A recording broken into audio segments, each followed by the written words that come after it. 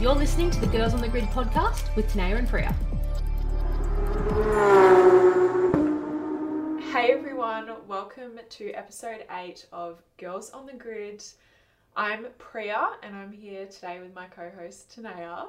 And we're actually, for the first time, in the same location. We are not doing this We on are Zoom. live.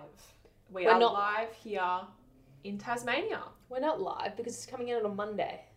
But it's live. I mean, I could touch you right now in the non-creepy way if I wanted to, but I'm not going to. I'm going to sit a respectable 1.5 metres away from your smelly face. Right. But you know what's good about this? We don't have to deal with my shitty internet issues. Exactly. Normally it takes me about 4 hours to edit a podcast because Priya's audio doesn't like... Priya's internet doesn't like audio and video at the same time. It usually picks one or the other, so it makes it difficult. But yeah, this is a lot easier. We should do this more often. We should. I don't like you. True. Can you turn your phone on mute? We're doing something important here, thank you. Sorry, my mum's trying to call me. Priorities. Yeah, just a sec. Be like, Mum, I'm doing a podcast. I'm doing my podcast. We're in Tasmania. It is Saturday night. We've just been out to dinner and we're sitting down to chat all things Tasmania, all things girls in motorsport, all things Tenayah and Priya, before we roll into a really cool chat with one of kind of the most pivotal women in the sport who kind of paved the way for all of us to be where we are now. So we'll roll that chat later on. But right now, Priya, other than sitting across from my pretty face, what do you got going on? Oh God, well here we are in Tasmania. It's been a pretty good weekend. Very decent weather. Very decent. Very different to Sydney. Yeah, we're not being drowned, which is nice. I actually wouldn't mind. It's not hot, but it's nice. I've been in a sweater all day today, so yeah, it's been comfortable weather for sure. It's nice. But we've been busy with airtime and Walkinshaw. What about you? I've been busy with Network R and all of our cool clients. Are you saying you're better than me? Well, no, I'm not saying that. I'd say we are both good at what we do. Both great at what we do. Let's hype ourselves up. We're just getting it done in Tassie and making some videos, taking some photos, running some social media pages. That's pretty much what a weekend looks like for me, really. The fact that it's a 2-day race weekend means it's very, very busy. Like, not 2 days. There was cars on track on Friday, but the fact that supercars only rolled out this morning, being Saturday. It's all at once. It's very, very condensed, and there's not a whole lot of time to sort of take note of what's going on or really sort of slow down. It's a kind of 7 a.m. to sort of 9, 10 p.m. kind of schedule. By the time you get ready, get set, get to the track, get there for signing sessions, drive half an hour from Launceston into Symmons Plains, and then by the time you finish editing of nighttime with everything ready to go out the following day, she's pretty busy. Today's racing here in Tassie for a track that isn't super kind of, what's the word? Long or interesting. Eventful. I mean, I think there's one interesting part of the track, and that's the hairpin, but it was alright. The racing, there was a lot of biff and barge. Like, the drivers were really hungry today, and I was sitting in the media centre going, ooh, like, is he going to shunt? Is he going to send someone? And I think even the qualifying results, they were interesting. I like that 3-part qualifying. Yeah. That's cool. Yeah. Kemi Waters was on pole today. Shane Van Gisbergen converted in the race. Those SVG, he's just a whole nother level. Like, no one seems... It's just the team and him. No one really seems to have an answer for him. He did get out-qualified by his teammate, though. Brock Feeney, in his 3rd race start as a main game driver, qualified 3rd, while Shane Van Gisbergen was 5th. That's kind of a bit of a slap in the face. It's very impressive, though. Like, really, SVG up the gear. And that's what he did in the race. He come out a whole different level. Like, he was one step ahead. He drove from 5th to 1st. Like, and everyone else just went backwards. So he definitely kind of smartened up after that qualifying and really took it to another level. But I think the supercars have been interesting this weekend, but what the hell is going on with F1? Oh my God, Saudi has been like bombed. Yeah, this is unheard of. This shocked me that it's even going forward. Like, but I saw a meme, and like, this is not something to be joking about, but I saw a meme about 2020 Melbourne Grand Prix where it was like, oh, COVID cases, we better leave. There were like, what, 2 COVID cases, and they shut the whole thing down. And like, people were on planes, like the drivers, before they called the event. Like Kimmy and Seb and Lewis was like, no, I'm out. They were all on planes. Yeah. And like, this place has been bombed 5 kilometres or something from wherever they are. Sorry if we're not politically correct, because I haven't looked into the whole thing. I have not followed it. I've been a little busy with, the back-to-back supercar sessions. Mm-hmm. But the fact that they're still racing this weekend is kind of... I just want everyone to stay safe and be safe. Yeah. And that's really the first thing that's on my mind. Mm-hmm. Speaking of the F1s, though, on a better note, there have been 2 female drivers, Abby Pulling and Asil Al-Hamid, become the first ever women to drive F1 cars in Saudi Arabia. First ever women in general, or not first in ever general. Women in Saudi? I think it's been about 40 years since they've had a woman in an F1 car, which is insane when you think about it. That's a long time. That's like 2 of us. But these are the first to drive a modern F1 car. That's so cool. And that was with BWT Alpine? Yep. So the V8 powered E20 car, during a demo by the team around some landmarks in Saudi Arabia. That's cool. Which is pretty awesome. I think it's really good for the sport and women obviously getting that recognition, and as for them especially for F1. For them to be put on the F1 stage. Yeah. And like, well done to Alpine for however that opportunity came about. Like, well done for making that happen. I remember seeing it on social media, and I was like, that is really cool. It's huge. It's huge, yeah. And so Abby Pulling, she's a W Series driver, but Al Hamid, I'm sorry if I'm not saying that right, she represents Saudi Arabia on the FIA Women in Motorsport Commission and is a board member of the Saudi Automobile and Motorcycle Federation. And that sounds fun. Yeah, and she's leading the development of strategies and policies to promote the education and training of women in motorsport in Saudi Arabia. So that's huge. That's huge. She's doing some cool stuff. We actually were speaking to someone who listens to our pod come up to both of us today at Tassie and was like, are you guys girls on the grid? And I get how she wouldn't know because it's just our voices, but we were talking and I assume she just triggered based on like our voices. Making a scene, as we do. We're making a scene. Well, oh my god, my girls on the grid, and we're a little bit extra whenever we're together because we're both so busy and we both work in opposite directions. Like, we're both, if I'm going to B, Priya's gone to A. Like, we're just, that was a horrible example. If I'm working at A, Priya's gone to Z, or Z. That was complete opposite ends. Complete opposite ends is what I'm trying to say. But so like, we very rarely see each other. But this weekend, I'm buzzing up and down the pit lane, and Priya's based in Walkinshaw, but I'm like pinging from A to Z with covering all different clients. So we've actually run into each other quite a bit. And we were just being doofuses like having we are giggles. This morning, having a lull. And this lady come up and was like, it's so good to hear you guys talk about the female side of the sport. Like, whenever women or wags, horrible term, but wags are interviewed on a normal motorsport podcast, they always ask the women, the partners, the and the boyfriends, life. That seems to be the most interesting thing for some reason. But they ask it from the perspective of that person being a supporting player. Exactly. Whereas we're trying to talk about, no, maybe the husband's the supporting player. Maybe the woman is the powerhouse. Like, she's the one who holds the cards. But it's never been asked like that because the woman's always seen as the secondary kind of supporting role. But we're going to change that. That's what we're here to do. That's what we do. But no, it was awesome. And it's nice to know that you're getting that recognition as well and that people are getting something out of it as well. For sure. So that was really cool. That was an awesome encounter. Every time, like I love to chat to people who love the podcast because really people who love the podcast just love the things we love.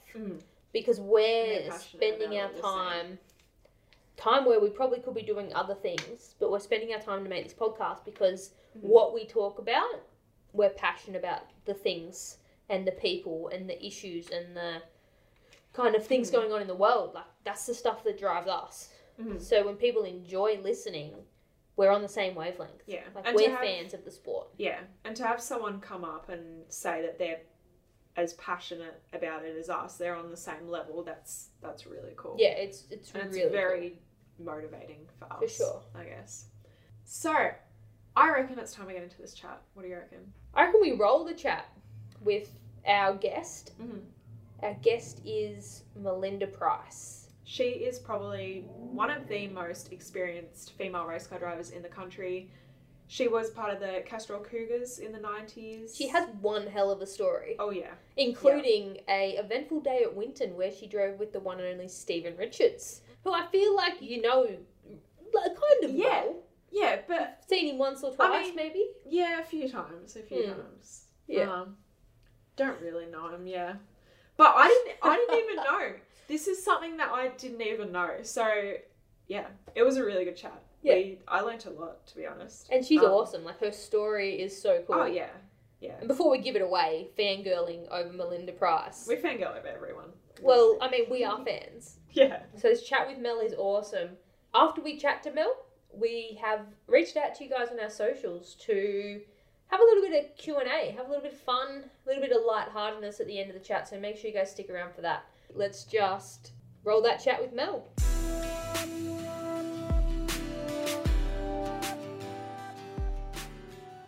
And it is awesome to welcome Melinda Price to the Girls on the Grid podcast. Melinda, Mel, whatever you want to go by, you've got a world of experience behind the wheel. You're probably one of the most experienced female drivers in the country.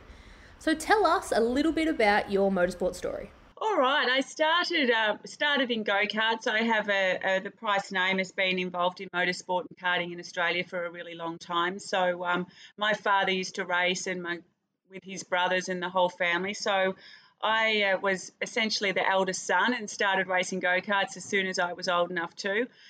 We did that as a family with my younger brother as well for a long time.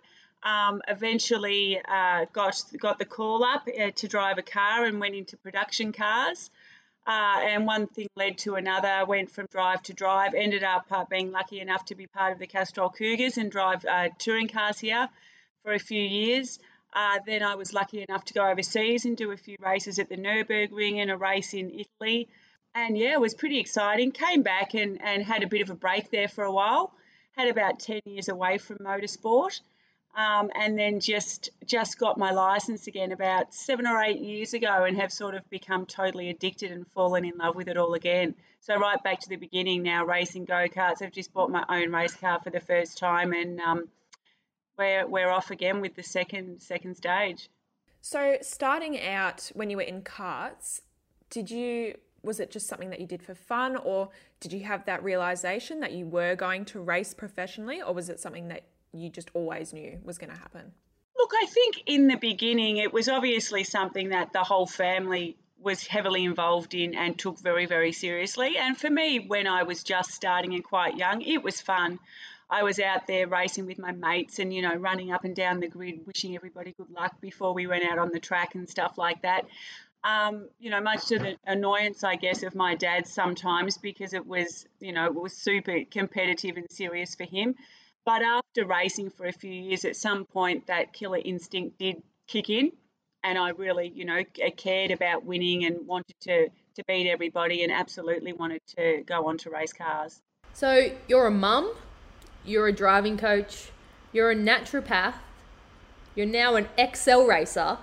Yes. Like, is there something you can't do? What's an average day look like in the life of Melinda Price? It's been a bit crazy, when I stopped racing, and then Lily was born and I had breast cancer at that time and went through treatment and the world kind of stopped there for a couple of years. It was just a real effort to just get through the day really and be able to look after her. But bit by bit, as I got back into the world and got my strength back and whatever, I at that time decided to go to university, which I do not recommend at the age of 40 for anybody out there. Anyway, it took me 8 years to finish my degree to become a naturopath part-time.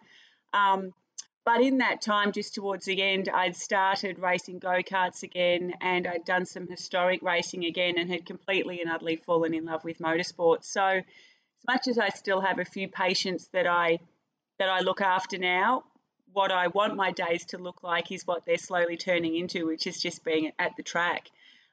So I've just can't even get the grease out of my nails yet from being up at Warwick in Queensland on the weekend, looking after some kids up there go-karting. I was at Lakeside testing my Excel with all the new bits for the first time on Thursday, and I'm back over to Adelaide racing with the go-karts, pit crewing with the go-karts this weekend, and then having my first race back up in Queensland next weekend in the Excel. So just another day, another racetrack. So when you were pregnant with your daughter Lily, that's when you found out you had breast cancer, which is a lot for that particular time in your life with becoming a mother as well. So how have you been? That was about 10 years ago. How have you been since? Yeah, good. It was certainly, it's a really long road to recovery with all of the treatment and stuff like that you have. But it was right at the very end of my pregnancy when we found it. So it was sort of the best day and worst day of my life all in the same day. I went to see the doctor and he said, okay, the results are in and you've got breast cancer. So, go home and pack your bags and then come to the hospital tonight because we're going to induce the baby today so that we can operate on you. So it was pretty, I remember when the doctor gave me the news and I was living in Bateman's Bay at that time, I sort of went out and stood out over the hill where the car park was that looked out over the ocean, and my stomach was out here because I was 9 months pregnant, and it was all a bit to take in. But I guess at the time all I cared about was wanting to be around for the next 50 years to be her mum, which is why I went back to university to study to become a naturopath. But Lily was born, and I think throughout the treatment, I'm glad that she was so young because she doesn't remember it and she never got to see any of the bad stuff, but she slept a lot and we spent a lot of time, she's just here now, she spent a lot of time sleeping with me and stuff. But sometimes, I even forgot that I was going through that because I had this beautiful little baby in front of me that I'd always wanted to put a smile on my face every day. So sometimes we'd be down the street walking in the pram or something like that, and I'd completely forget what was going on until I saw my reflection in the mirror and saw that I was huge and bald and whatever. So it was great to have her there to go through all of that. But also, and just, physically and mentally, like it destroyed me. I couldn't pick her up when she was a baby and stand up and get off the floor at the same time because I was just so weak. And, I'd get halfway through a sentence and would have no idea what I was talking about. So it's been a really long road back to just being able to sort of function at that level and do a full race day or hold on to a go-kart or do all of those things. But I got my 10 years all clear this year, so that's exciting and a sort of a bit of a full stop and put that in the past and get on with life. So, I guess everyone would probably think that having that news just after newborn would be absolutely heartbreaking. Well, of course it is, but you sort of almost are in the situation where you had something to fight for. You had just gone through all this, had a brand new newborn baby, and that was your motivation. That sort of kept you going, wanting to fight. Absolutely. And also just brought so much joy to my life every day, even if I felt awful, which was often the case. She was just there to make me smile and make me happy, and so I didn't focus on what I was going through and all of that at all. So I think that was in one respect good timing, because I can see how easy it would be to end up in a really bad place going through that if you didn't have something to bring joy into your life every day as well. Is what you went through during that period what sort of inspired you to chase the naturopath kind of pathway? Is that seeing, going through all the things you went through, is that why you wanted to become a naturopath, or was it something else? Yeah, I mean, I'd always sort of in the back of my mind said, if I won Tats Lotto or something and didn't need to work anymore, that was something that I wanted to do. But absolutely at that time, all I cared about was doing everything I could to make sure I was going to be around for another 50 years to be her mum. So purely selfish reasons. So you took some time off motorsport for a little while and now you're back, you're doing Excels. How did you catch the bug again? What brought you back? During my treatment, I'd moved back to Melbourne and I'd walked away. And to be honest, when I stopped racing, I'd been racing for a long time and I was in my late 20s. And, I'd had a few bad experiences and there became a few, it got to the point where there was probably more that I didn't like about it than I did. So I walked away. But when I came back, I'd moved back to Melbourne. Lily was a baby. I was still having my treatment down here. And I was talking to my dad, and he is a mechanic for some historic guys, and one of our good family friends has a race car, and he goes over to Europe for a few months every year. So Dad just said out of the blue one night, while Kim's away, the Lotus is, I'd gone to the track and watched them race a bit and started smelling the fumes again. He said, the Lotus is sitting there, and Kim said that we can use it while he's overseas. And I was like, what, do you mean I drive it?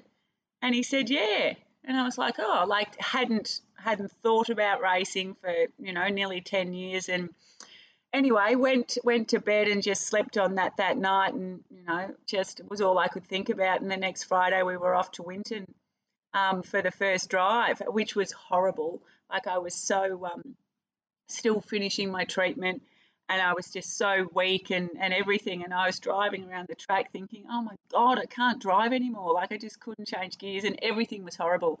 And, I was just exhausted after a few laps and whatever. But we did a few sessions and kept, I was hooked then. And it's been, again, just building it up to get back to sort of hopefully full speed. All right, so let's talk about probably the biggest thing. A lot of the men and women who listen to our podcast will probably know Castrol Cougars. Now, Castrol are a big friend. So Castrol are a big friend of ours here at Girls on the Grid. But let's talk about that period. You raced professionally back in the 90s as a part of the Castrol Cougars team that was run by Larry Perkins. And at that time, it was very rare, more so now, to see a female in the seat. During the 90s, we do all this work now to try and get more women into the sport, but the 90s I was born in the 90s, the late 90s, but it was a long time ago for me. I mean, I don't remember any of it.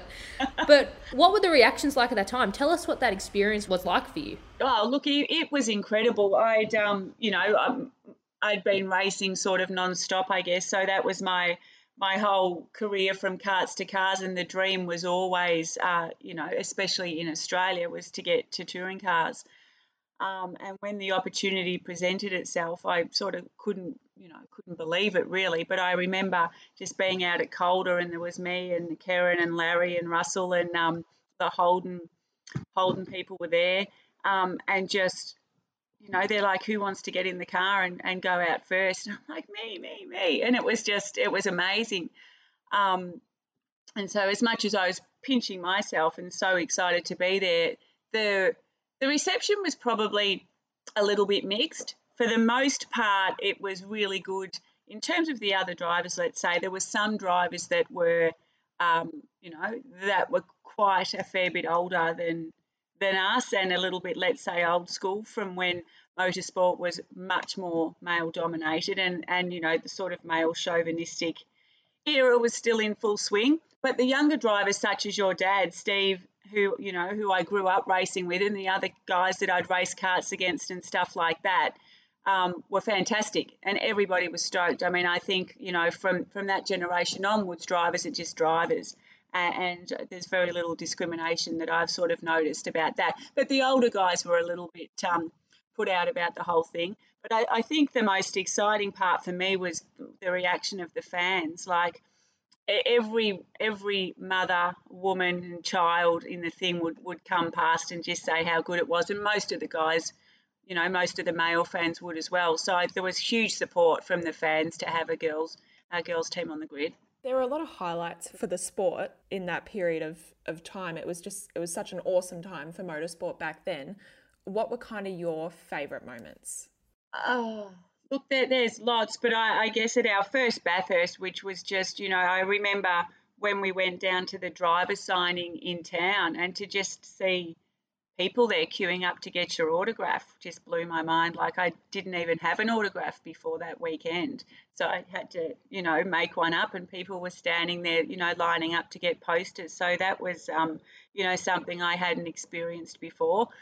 But one of my first Bathursts, Kerryn Perkins was starting the race, and at the start of the race, he said on the commentary, "Melinda Price and gentlemen, start your engines." So that was pretty cool. But I guess one of my favourite racing highlights that I'll never forget is racing over at the Nürburgring and driving with Sir Jack Brabham. Just having my name on the same window as him was pretty cool. So a credit to you, Melinda, for everything that you and that team did for women in motorsport back in the 90s. You really paved a path for the fact that this is possible to have a girl or a woman in the sport, on the grid, in a professional capacity. Do you think that there's space for that now? We saw that with Simona. She come in for a couple of years and really turned some heads. But not at the moment. Like, we've got 25 cars, 25 men. Are we in the place that this might happen? We're seeing things like W Series doing really good things over on the F1 undercard. Is there people that are going to invest in a women's team, and do we have the driver capable to take it up to the boys? Yeah, look, I think it's absolutely in the future. And what I've noticed lately, which has been really, really cool, because I've been back out at the go-karts, seeing all the young kids coming through, is just how many young girls there are out there racing. And I was even just out there yesterday out at Warwick, and I was having a look, and there was a whole bunch of them, 6 of them all standing there with their race suits and their rib vests on, all chatting and just being great mates and stuff. And there's so many more girls just coming through that have absolutely no doubt that they will filter through to all the other categories in the future. I mean, I think what Simona did was fantastic. I think, she's the real deal, and she's doing fantastic things overseas as well. And it's probably a bit of a shame that she didn't perhaps get a better opportunity to show how good she was out here. But, there's plenty of women, like you say, the W Series and in other categories all around the world, that I'm sure those numbers will only go up in the future. So I didn't actually know about this until I'd mentioned to Dad that we were interviewing you, but you and my dad, you both raced together and you finished second at one of the Winton endurance rounds. The Winton 6 hour, I've still got my trophy downstairs. No, that's so awesome. But you've raced in so many different types of categories over the years and alongside many different drivers. Which one would you say has been the highlight? Oh, well, driving the car with Jack Brabham, like I said, is probably something I'll never forget. But when I was over there, I actually got the opportunity to do a lap of the Nürburgring, the long track, in the passenger seat with him driving. And I'd never driven the track before, and he had obviously driven it many, many times. So I was sitting there super excited just to, just to be there, to be in the race, to especially be driving with him.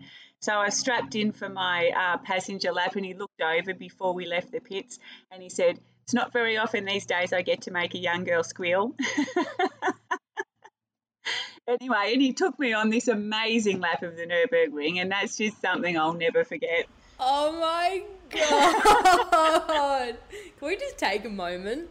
Sir Jack Brabham was a baller. Yeah, very. So good, so good. I mean, slightly inappropriate, but great call. Like, contextually, in the moment, you would have been like, probably very uncomfortable, but it's also just like something that you look back on now and you're like, yeah, you did. Oh, he had a smile from ear to ear. He was very cheeky. Yeah, it was fantastic. I actually cost us the win in that race, which I'm sure your dad probably remembers as well. We should have won that race, but I made a bit of a mistake and we ended up coming second. All right, let's get Richo on the pod. Let's get Richo. If we get Richo in here, you guys can just debate it out about who cost you the race there. He said something about, was it a stall or did it get too... Yeah, I stalled in the pits. You win some, you lose some. All right, imagine this kind of, I don't know, is it an alternate universe? Is it this universe? You can race competitively, whatever car or category you want. No budget worries. You're as fit as you want. You can do it like anything. What is that situation for you? Well, my 25-year-old Mel would have said Formula One, or any age Mel other than now, which I'd obviously still even just to get the opportunity to drive a car like that would absolutely blow my mind. But probably one of the funnest races that I've ever had was in a Porsche out at Winton in the pouring rain. And just in terms of a racing car and how much I enjoyed driving that car, probably something like Carrera Cup would certainly put a smile on my face. Career-wise, are there any opportunities you wish you had taken that you chose not to? Yeah, look, I could probably write a list of things that I'd probably do different if I had the chance. I mean, I actually wanted to leave school and become a mechanic, and Dad wanted me to go to university, which I did, and I've got, science degrees and a whole bunch of other things that I'm not using, which I probably wish I had have learnt more from a mechanical point of view, which I think would have made me a better test driver and stuff like that as well. But yeah, I don't know. There's probably a few things that I would have liked to have done differently, but I certainly can't complain about the opportunities that I got. I mean, I got the chance to drive a lot of racing cars, and I was racing for a really, really long time. And it's a really, really hard, we're always searching as racing car drivers for your budget for the following year, and nothing's ever locked in. So grateful for all the chances that I did have.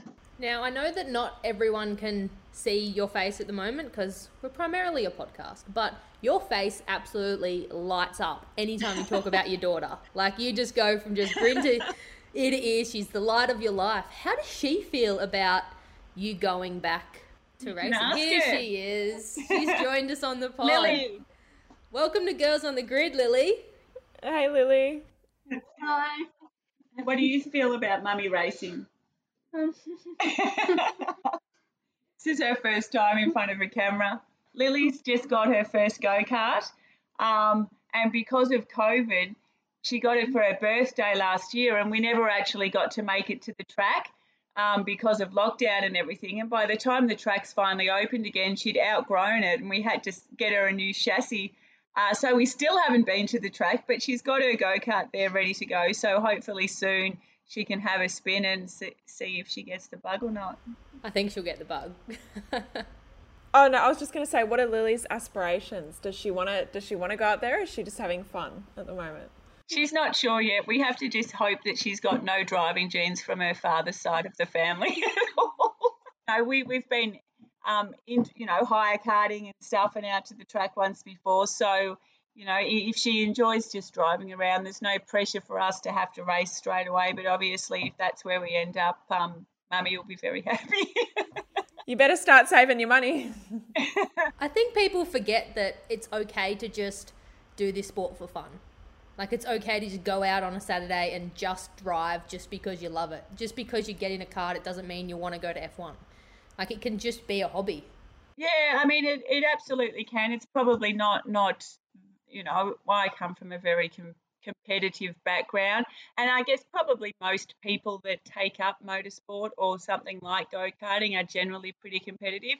But absolutely, I started doing the retro karting again, which was all of the, the go-karts that I was racing when I was growing up in the 80s and 90s with all of my mates that I was growing up racing with, and we've all started doing that again in the last few years, and that's absolutely as much about a social catch up, almost a reunion every time. I mean, sure, we get super competitive at the end of it, but we have a lot of fun too.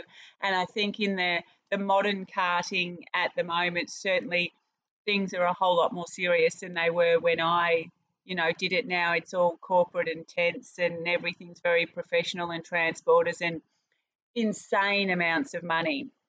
So I sort of feel lucky that I got to grow up and race karts at the time that I did, because it was absolutely a lot more fun. So what do you think we should be doing to give girls more opportunity in racing? Do you think it's fair at the moment? Are we hitting all the right markers, or is there something in the sport that needs to change?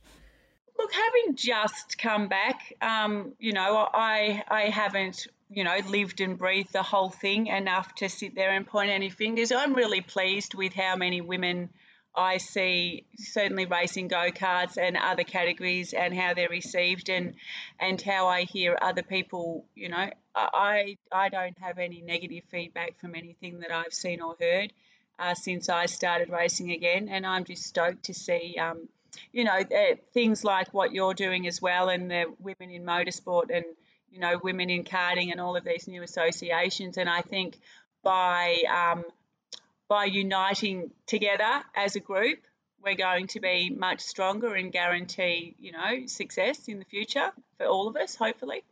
Now let's talk about your current plans. Tell us about the Excel. How'd that come about? Tell us about the Excel. How'd that come about?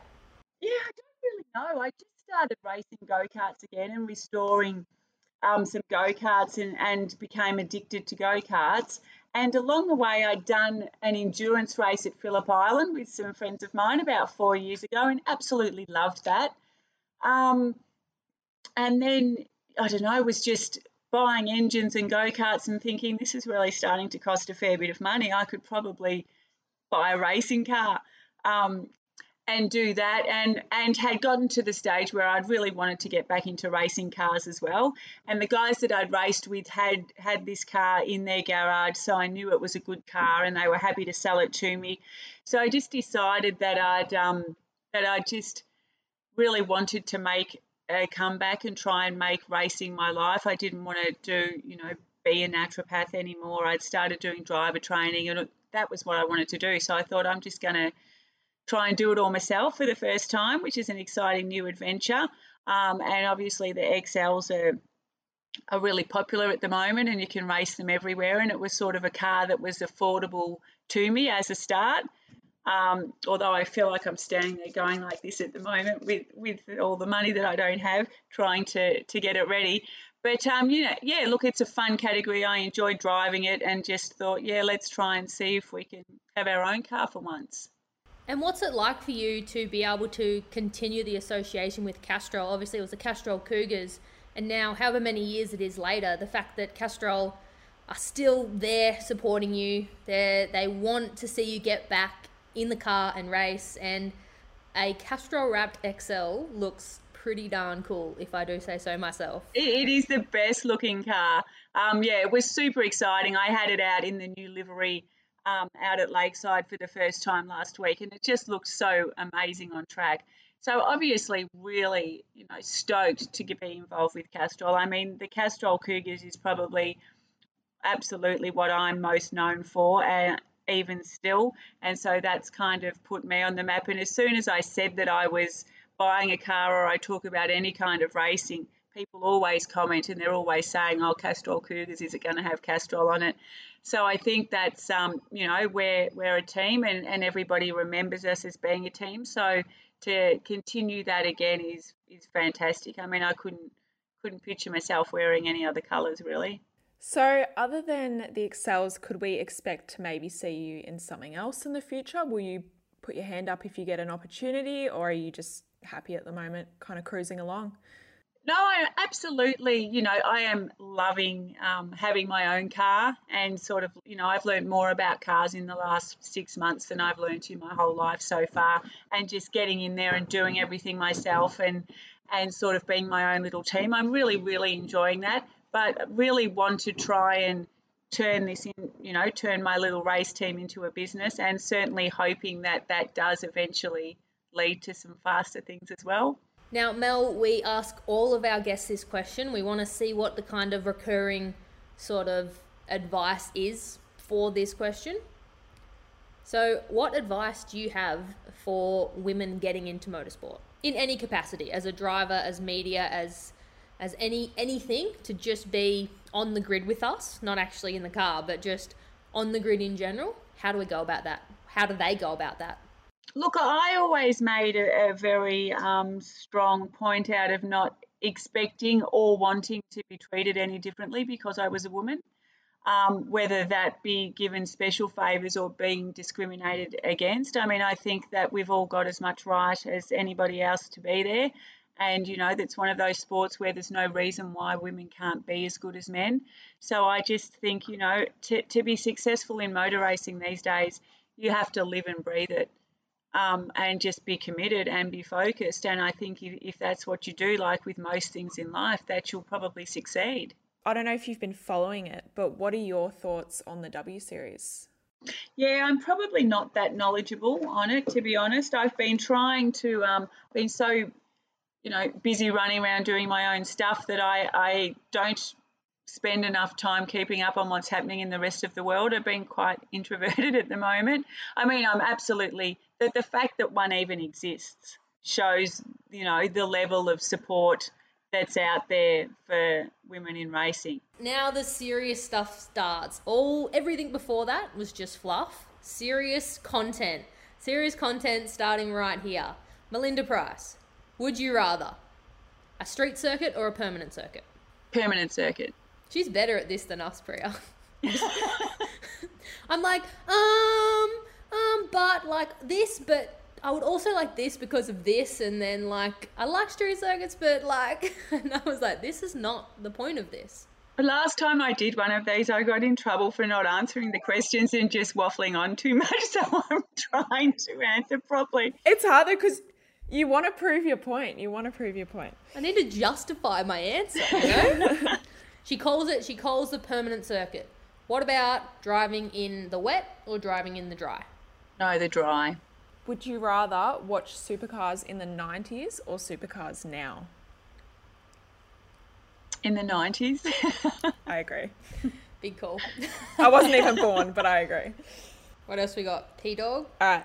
Would you rather race full-time overseas or full-time in Australia? If I had the opportunity now to go overseas, I'd definitely take it. What would you race if you went overseas, other than F1? Would it be a GT car? Would it be maybe a Porsche? Yeah, maybe GT or Porsche, yeah. Bit of endurance kind of deal? Anything. 24-hour race? You reckon you got 24 hours in you? Oh, yeah. I'd love to put Nürburgring back on my bucket list again. I know it's a lot harder to get there and get a licence to go and do the race and stuff now than what it was back then. But if I could do another 24-hour at the Nürburgring, that'd be amazing. A 24-hour race just sounds just like torture to me. I'm like, I just want to sleep. And if there's race cars going around, I'm not sleeping. So like, that's my go to sleep music. Race cars? Race car. We had someone say that. Jess Dane said that. She said race cars put her to sleep. Oh, absolutely. I just get so much adrenaline. Yeah. I get adrenaline and excitement, and I'm like, let's go. This is race cars. The adrenaline gets pumping when I hear it. I'm like, I just love the sound of cars, so let's go. Let's go to work. I know I'm often, get called a hoon or a bogan off my mates for putting the windows down at the traffic lights if there's a big beastie V8 or something. Do you try and race them? Never. Are you the one in your Excel and you're like, rum, rum, rum, rum, rum. No, I've got my go-kart van, which is not very far. Oh. Is it a manual or is it an auto? No, it's automatic. Come on, you can't even drop the clutch and. No, not in the van. The race car's manual, obviously. There we go. Sequential shift or H pattern? Oh, well, I've actually... Or paddle shift? Yeah, probably sequential, actually. Yeah. Oh, well, it wouldn't be manual. I mean, the gear changes in the touring car back in the day were brutal on your hands and stuff, so anything to avoid that. I'm just sitting here and I have no idea what you guys are talking about. These shifting... Priya likes horses, not race cars. I was listening to, I know you're, different kind of horsepower. That's it. No, I like the race cars, but I'm starting to think manual is just a bit of an inside joke that everyone's in on, and I'm not, because I just don't understand it. But we'll get there. Well, maybe we can do a little, instructional on it one day. I've always said I wanted to race an Excel, and you race an Excel and you're a driver coach. So there we go. We can start something there. Well, maybe we're going to start doing some business deals here. It'll be, you know what it'll be? It'll be a Girls on the Grid / Castrol sponsored Excel. Yeah, that's hot. That sounds like a wonderful idea. All right, Melinda Price, thank you so much for joining us on the Girls on the Grid podcast. To end this episode, what's going on? Give us the quick rundown on what is going on in your life right now. Well, I guess the exciting thing is I've spent the last 6 months, trying to build up this little racing car, and it's looking amazing and got all the new bits in. So, next week is the first round. So it's time to actually hit the track and get out there, and hopefully the driver and the car are little weapons and we have an awesome weekend. I just want to thank you guys for having me on. I think it's fantastic what you're doing, and appreciate you thinking of me, and, keep up to date with the little XL buggy. Maybe we can have a girls on the grid track day. I reckon absolutely. I reckon we'll grab you on after your first round for a little snippet in the episode and get your thoughts on how it all went.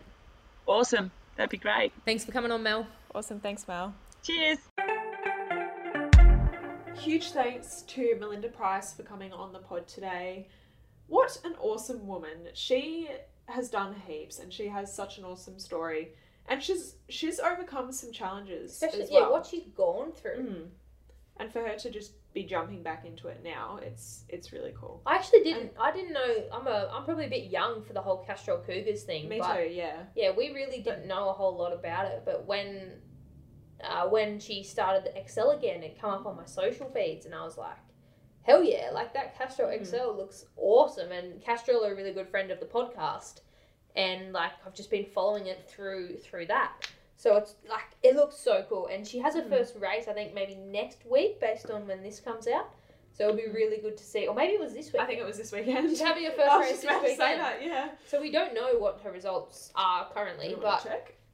Sure. Let's have a look. But so we don't know what her results are currently, but good luck to her and her team, and we really hope that, like, it just seems like she's at the point now where she just wants to race to have fun.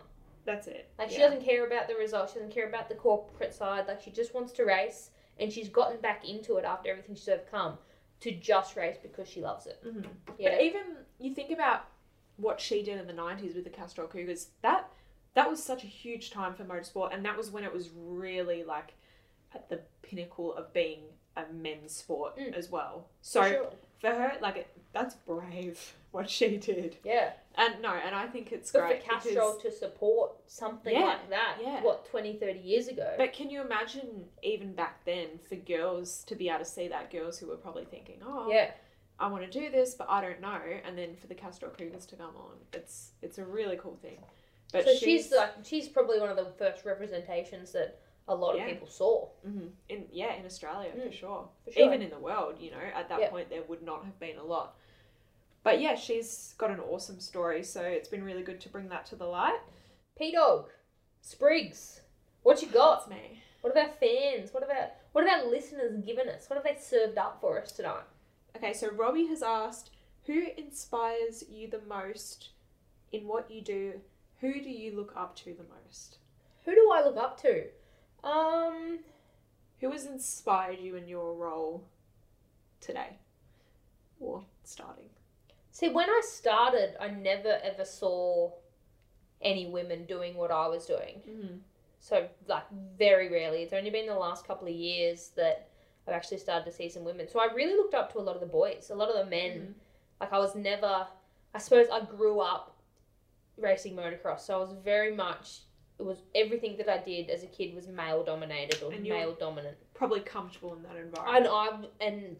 I'm a lot of a tomboy, and I'm very, very comfortable around a lot of men. Like in high school, a lot of my friends were men or boys, and I just really sort of thrived in that kind of environment. So when I was growing up and decided this is what I was, when I was growing up and I decided this is what I was, when I was growing up and I decided this is what I wanted to do, I actually looked to a lot of the men in the sport or doing video production or content creation and all that stuff.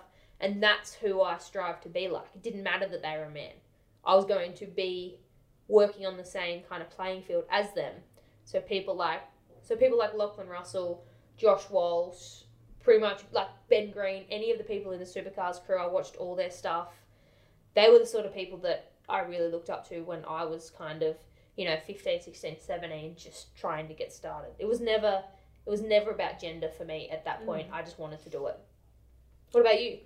I think for me, growing up, obviously being around it so much, I was always very intrigued as to how the whole media thing, how the broadcast worked, how the the cameraman in the pit lane holding that camera on his shoulder, how did that just get to the screen? That was where my interest lies. So I think I probably, I mean, I know a lot of them now, but growing up I would see the cameramen or the people just kind of running around behind the scenes doing the TV stuff. I was like, okay, that's what I want to be like. But it was Tenayah. I saw, there was no way I was going to walk up to one of the boys with the cameras and approach. I was just way too scared. But when I saw Tenayah, I suddenly thought, oh, hang on, there's another chick here who's approachable. And that is who inspired me. Still inspires me today in what I do. Tears. But I think... And now look at you. You're just sit next to me and record a podcast. I'm now doing a podcast. Oh my Look God. at us. She's actually a really big fan of me. Yeah, I still get nervous around you. I still get shy. I still get nervous around you. What can I say? What can I say? You got me stumbling over my words here. It's not the cocktails.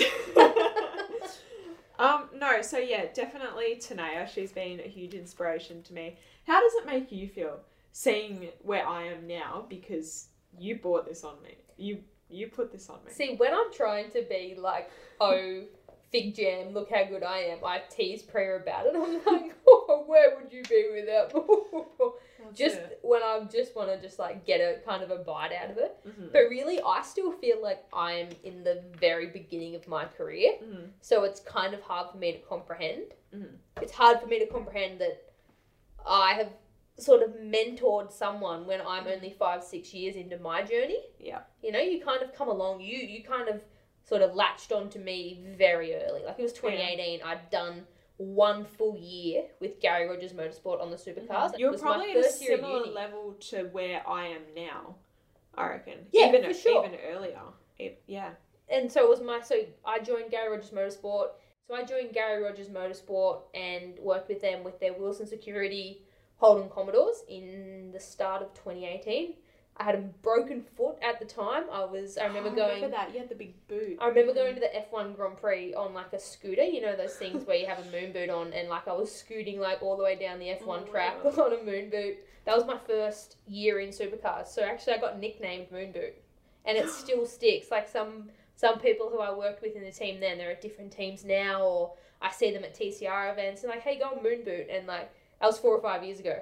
Yeah, wow. And it's just stuck. Uh-huh. So, but even that to me seems like yesterday. Yeah. So then it's actually, crazy. When someone asks me like, how does it feel that sort of me and you're at the same level now?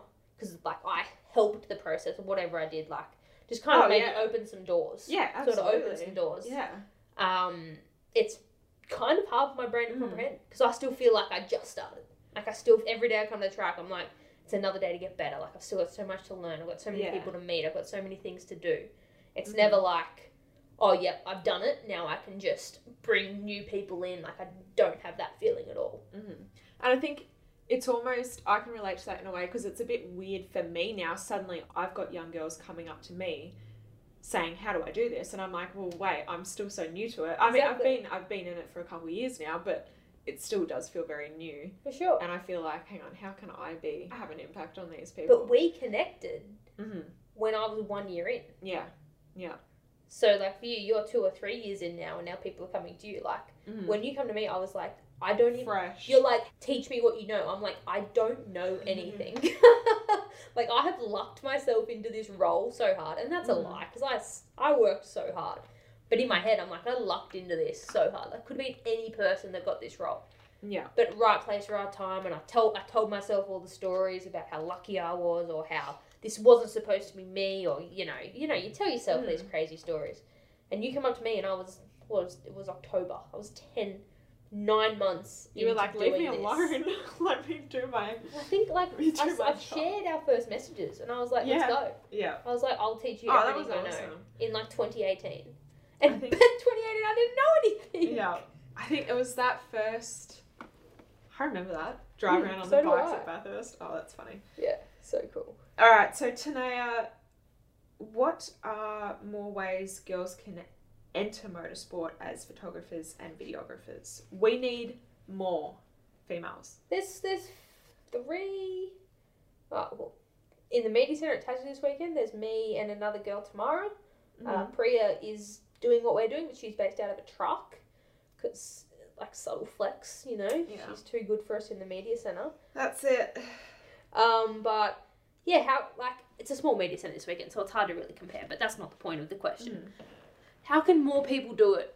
I think it needs to start young. It needs young people need to know that this is an option for them. Because I didn't know it was an option for me. Yeah, me too. You were, 17? You didn't know 16, it. 17, You didn't know it was an option for you. And that's too late. Yeah. It's too late. They need to know earlier.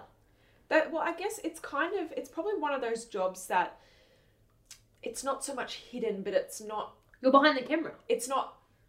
How do I say it? Like, it's not promoted. Unless you're at the track and you're seeing it and you're like, oh, hang on, there's a chick who's on a camera there. You don't... If you're just looking at the content online, you don't know who's behind that camera. You don't know if it's a 12-year-old, if it's a 50-year-old, if it's 80-year-old, if it's a chick, if it's a dude, if it's a dog. Idea. Like, you don't know. And I guess what I did and what my advice would be for people coming into the sport. I mean, it's not about, you know, they say it's about who you know and everything. And I was lucky in the sense where I grew up in the sport. I did have some contacts. My dad was able to get me a little bit of work experience in Supercars TV. But through what I do now, that was all because I walked up to Tenayah in the paddock and said, I want to do what you do. Because you love the sport. Though. Yeah. Like, you first and foremost, you need to love the sport. And because you love the sport, you come to events. Yeah. You'll come to events as a fan. You'll shoot from behind the fence. You'll see people like me, like Charlie, like Jess, like Rihanna, like Priya, like all these women who travel the circus, we call it. Like, it's a traveling circus. You'll see those people and they'll notice you. You know, like, I remember people who I've never spoken to before, but I see them around. I've never ever I never had a conversation. They've never messaged me. I know nothing about them. But when you see someone 13, 14 times a year, or 5 or 6 times a year at the same track, you draw these connections. And I may have never spoken to them, but I remember their face. So I'm like, that's... And then if that person was to come up to me in an event, I'd be like, hey, I've seen you for the past 3 years. I've seen you for the past 3 races in a row. Like, I know who you are. I know you're keen. I know you want to do this. That's how you do it. Yeah. Or you volunteer. You do what I did. You did what Charlie did. You do what Rihanna did.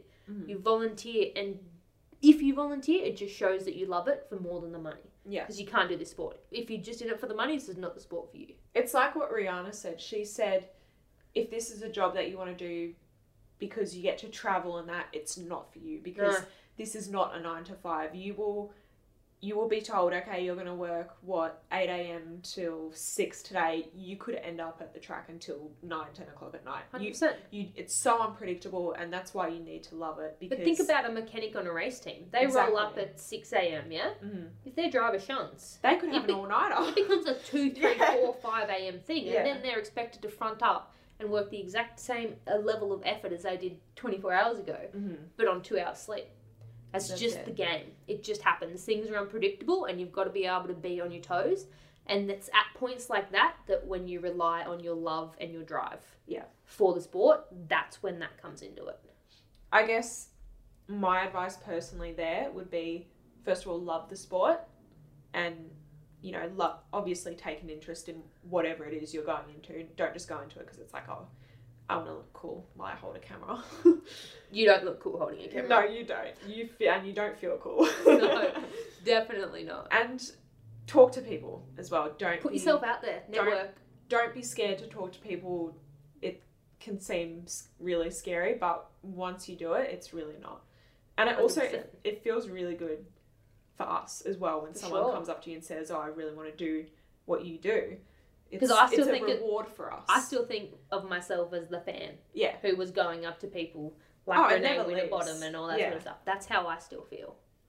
That's it. Next question. All right, I've got one for you. Okay. Do you know why Jess Yates doesn't wear uniform like all the others? I think she's supposed to look like she's hot. Like, uniform, it just doesn't do her justice. She just does what she wants. She's the host, man. She can do whatever she wants. That's it. And how does she always just look perfect? Well, come on. It's Jess Yates. Who we need to get on the podcast. We do. Jess, if you're listening. We love you. Hit us up. We love you. She's not listening to this. She's a bit off hosting Fox Sports, you know. She's not listening to this. No. Jess, we love you. Come talk to us. Alright, the answer to that is it's Jess Yates. She does whatever Jess she Yates wants. can do whatever Jess Yates wants. Alright, so Craig has asked, well, Craig has said, love the podcast, girls. Have either of you had any desire to race? Let me reword that whole thing. Okay. So Craig has said, love the podcast, girls. Have either of you had any desire to race? For me, I grew up racing motocross. So I raced motocross at a kind of national level from age 4 to 18. Two wheels is my jam. I love the feeling of two wheels. I like going fast on dirt. I mean, I'm pretty horrible in a hire kart. We went karting after one of the Sydney rounds, and like I was last. Like I got reamed by 4 seconds a lap, and I felt like in the kart, I felt like I was going so fast. Like I did a lap, and I'm like, holy shit, that is so fast. Come in, I was like 8 seconds off the other guys, and the other guys are like photographers and like media managers and people that I work with, and I'm like, how do I suck so hard? And then I just told them all when I was bottom of the timetables. I'm like, just race me on a motorbike and just like, like I'll just be so much, I'll be so fast. I was just a big bravado about my two-wheel skills. So no desire for four wheels. I feel like I'd be lost. Like I would have the skills of a motorbike rider, which is go fast and keep going faster until you fall off, which is not good skills to have in a race car. So Yeah, I'm just going to race bikes. Two wheels is my thing. that's fair. I think She's a Richards. Like, she has a race it's in car. my blood. She has It's in race my blood. cars driving through her blood. Now other people have, like, blood cells. Priya Richards I has literally race just cars. have like car parts just flowing through. You know the little magic school bus where it used to, like, go into your body Yeah, and it would, like, go through that's it? That's what sits in Priya. But But it's not a magic school bus. It's like multiple a V8 race. supercar. Yeah, multiple. And the race V8 cars. supercar just drives through her system. So surely. It's naturally, yeah. It's definitely, I mean, for me, it was the same with my brother though. He didn't gain an interest in it until he was 16 and now he races professionally. And same with my dad. He didn't have any interest until he was 16. Actually, no, maybe Clay was 14. He was a little bit younger. Dad was definitely 16. Yeah, definitely older. He did not care at all. And now he's a 5-time Bathurst winner. Like, just random. It's weird. Because, you know, you see so many drivers, you know, they race from when they're like 7. Yeah. Well, See, I started bikes at 4. I'm not going to say bikes are superior, but... yeah. Yeah. Well, no. Shut up, No. now. I think when I was younger, I said this in the first episode, I was dragged. I had to be dragged. I had other interests. You wanted to race horses. Ride horses. No, Oh. I was way too tall to race, unfortunately, but I did. I've never had anyone tell me I'm too tall for something. I'm like 5'3". No, well, no, that was the plan actually. I did want to race horses, but outgrew that, and then I evented horses until I was 18, 19. So like 2 weeks ago. Pretty much. No, unfortunately, it was a little while ago.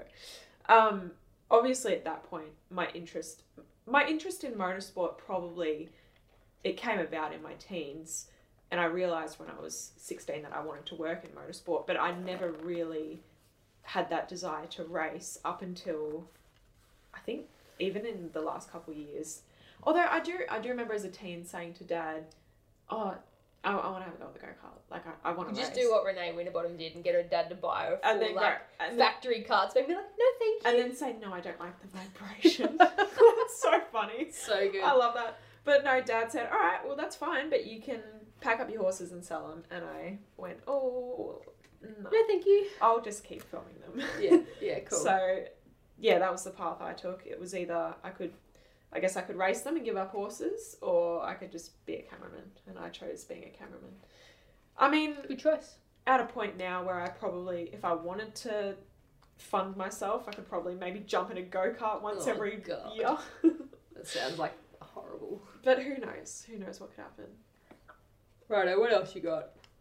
It's rather late here. I need a nap. Yeah. It's been a big day. What inspires you to create? Oh. This is heavy for This is- 9:58 on a Saturday night. Yeah, this... It's deep. I mean, it'd be very easy to say race cars. It's not about race cars. It's for not. me. I get the same feeling whether I film a wedding or I film a race car. Well, that's my thing. I mean, my interest in filming didn't even start in race cars. It started with horses. Yeah. My thing was I loved, and this sounds like no one else is going to understand this, but I just loved watching horses move in slow motion. For some reason, that has always been my thing. That. Like, holy shit, this animal is just cool to watch. That's what inspired me creatively when I was younger.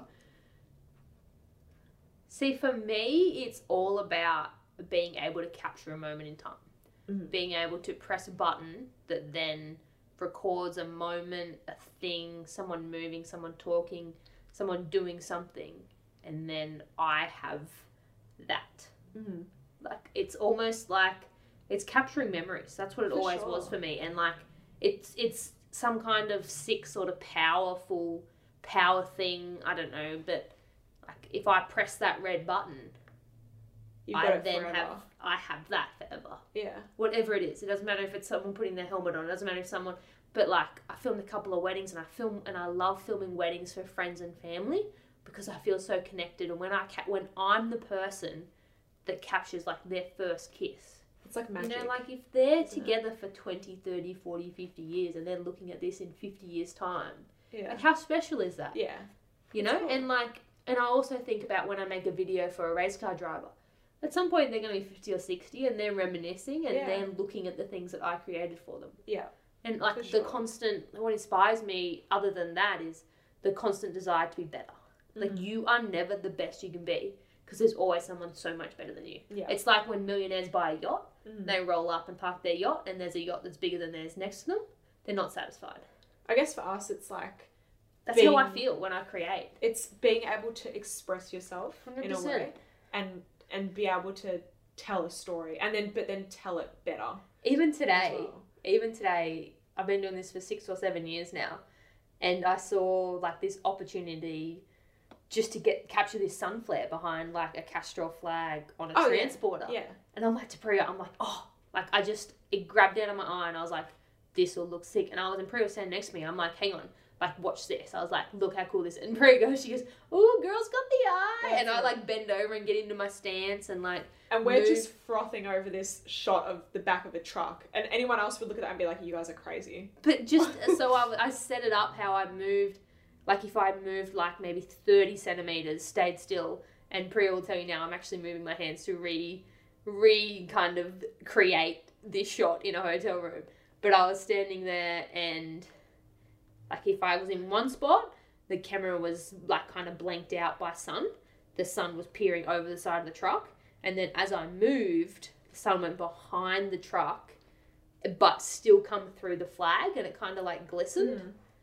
And, like, that's the back of a truck. Mm-hmm. And I got so excited. It tells a story. The back of that truck. I was so excited. Yeah. But that story to me tells us the end of the day. Yeah. We're winding down, the day is done, the sun is setting. Mm-hmm. You know, it's kind of a magical moment. And, yeah, I got excited over a truck today. So, after 6 years, that's pretty cool. I can still do that. Yeah. It's a lot more than just picking up a camera and filming something. Oh, for sure. It's so much more than that. And it's probably something that we're almost naturally born with. In a way. You have to have the eye. I think. Oh, yeah, for sure. People either have the eye or they don't have the eye. And I've been like that since I was really little. I got my first video camera when I was quite young and I never put it down. I was that friend who, on a night out, people would come to me because it'd be like, she filmed everything.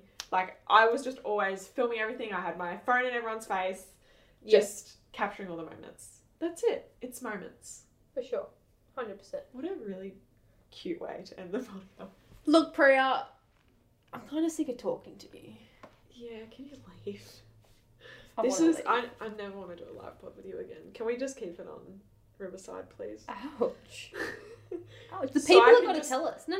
I can press end and you're gone. Now you have to kick me out of your hotel room.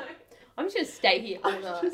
I snore really bad too. I just saw the lack of look on your face afterwards. I'm cut, team. I'm cut. I need a new pod host. Alright, you're alright. You're alright. You can stay. No, but seriously, this has been a lot of fun. And this live element is... It's different. I like it. It feels different. It's a good vibe. Like, we had no plan for this and we just chatted. It was just a ramble, wasn't it? It was cool. And I'll probably be one of our longer pods now because of that. You're welcome. People We know get you to guys just can't get listen enough to of us. us. Talk smack. Anyway, guys, we thank you for lending us your ears for another week of Girls on the Grid, episode 8. 8 weeks in a row. That's 2 months. That's 2 months of us I talking to cannot each believe other. it. I remember our first episode being so nervous and like, oh my god, it's Oh my just god, staying on a podcast. Oh. And now it's vibes. That's my only word. Vibes. That's my word for everything. Vibes. It's vibes. Vibes. At least you don't do the peace sign in every single photo you've ever taken in your life. I have a problem. I love a piece. I just throw a piece. This is the iconic Tenayah piece. You guys can't see what I'm doing right now, but I'm doing this. She's throwing a peace sign. And if you've ever seen any selfie ever, I've got peace. Sign and like the... And I love a big it. It's your cheesy. A signature. cheesy. Peace. My signature's vibes. Your signature is Peace. peace. I'm really not a peaceful person. I'm not sure if it suits me, but I'm going to keep going it anyways. Anyways, we're going to go because it's late and we're going to go to bed. And we've got a big day of work tomorrow because someone's got to do it. Someone has got to do I'm it. kidding. That sounds really, like, pretentious. We absolutely We're just love talking what about we do. how much we love Like, we love Now it we're so like, much. Oh, no. It's also 10 o'clock. Yeah, let's go. All right. Peace. Love you guys. That's my thing. Stop that. You've just listened to another Network R production.